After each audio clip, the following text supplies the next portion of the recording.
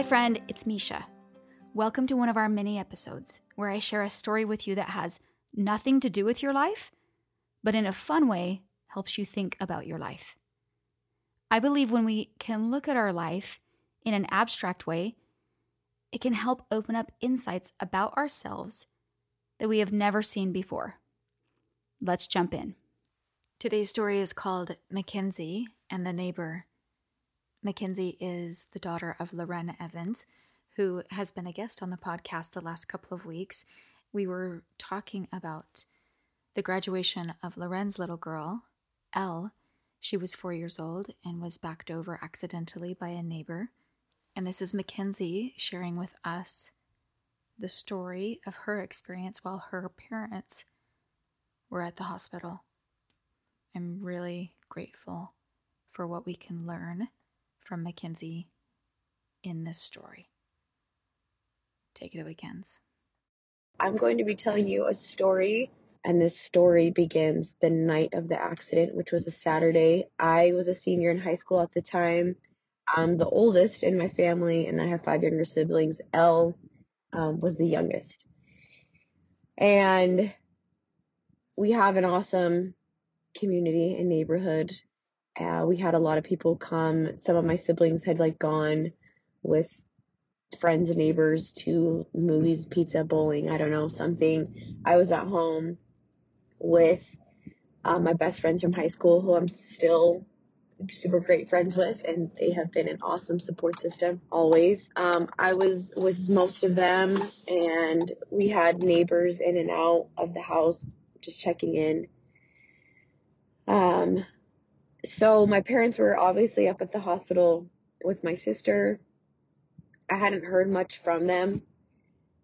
I get a phone call from my mom just kind of checking in, and she, in the conversation, had said, if anybody talks to our neighbor, which I won't say his name, I'll just call him our neighbor, let him know that we don't, it was an accident. We understand that it was an accident. We're not holding anything against him.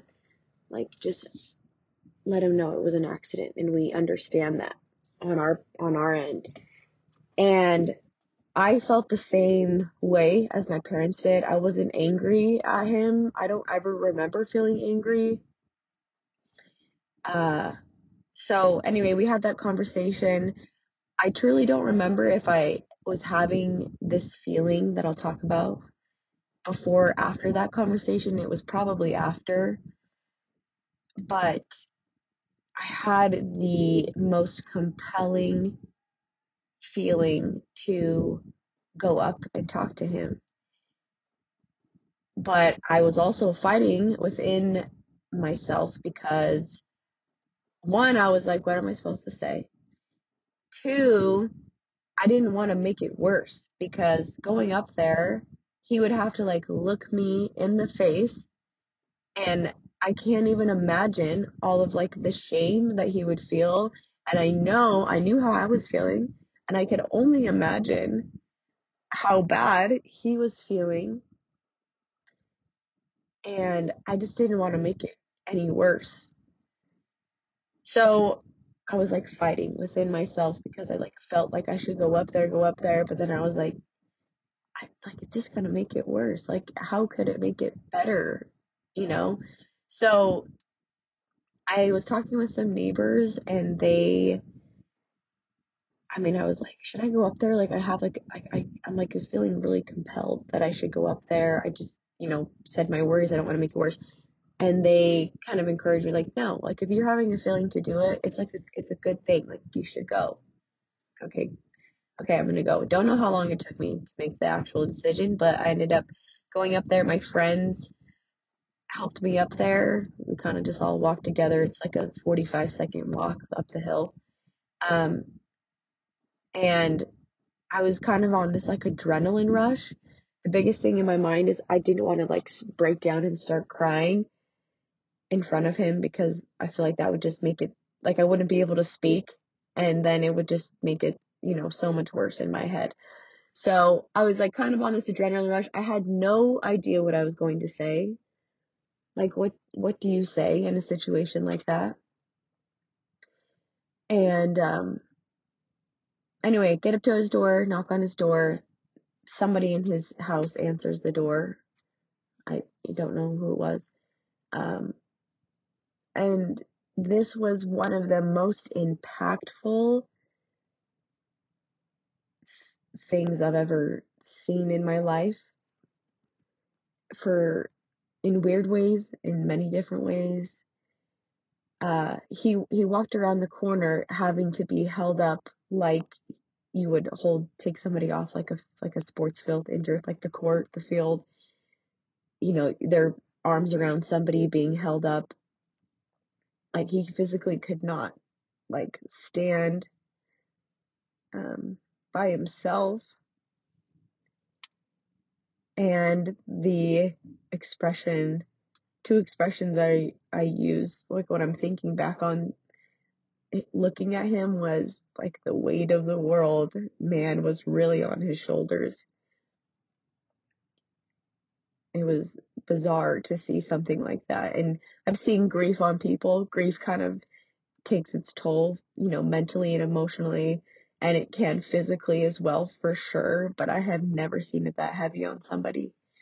And the other word I use to describe it is just heavy, like just the heaviest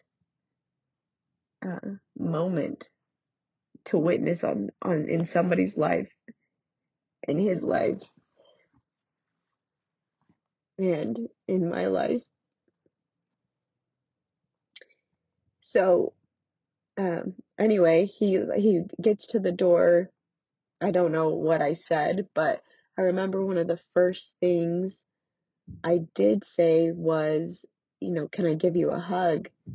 And I gave him a hug, and I don't even remember exactly what I said, honestly. I relayed the message that I talked to my parents on the phone. This is me talking to him. They just want you to know, like, we understand it was an accident. I feel the same way. Like, it was an accident. I'm so sorry. Like, you have to be a part of this. I can't even imagine. I'm so sorry. And, just know, like, we hold nothing against you. Something to that effect. It was pretty short and sweet as far as I remember.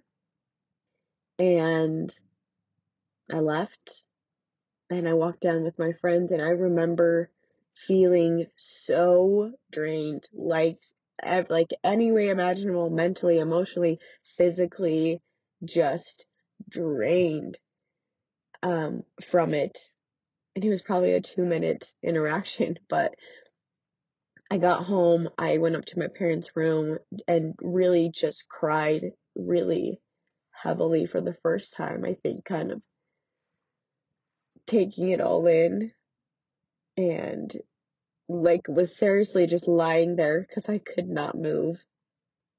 And that was kind of it. I was really just shocked at how much it took out of me. Looking back on it,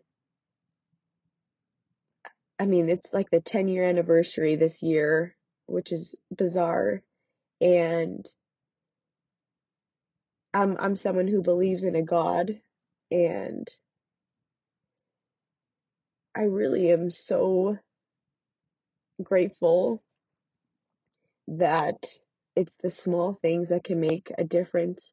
His wife has told me that, like, me going up there and giving him a hug has really changed his life and saved his life in a lot of ways, which is crazy to me, and I'm honestly just grateful to a higher being, to a God that understands and can make the small things make a really big difference, especially when someone has to carry something that heavy the rest of their lives. So truly I'm grateful for the little things and that I was able to, I mean, definitely not on my own strength. Like I said, I had definitely like an adrenaline rush from not myself. And it definitely wasn't my words because I don't even know what I said, but it's the small things, and I'm so grateful I had that experience. But that kind of wraps up the story of a small part of the whole picture of me and the neighbor and my sweet sister Elle. I hope that you are looking for the lessons in these stories and looking for the ways that it applies to your life. If there's any questions or insights you have, don't forget to reach out. I would love to hear from you. You can DM me on Instagram at myfriendmisha. I'm here for you. I'm here for you to help you take a little bit of time for a mindset check that will alter your days and by so doing, alter your life. I'm here to remind you that in your life you have more power than you think.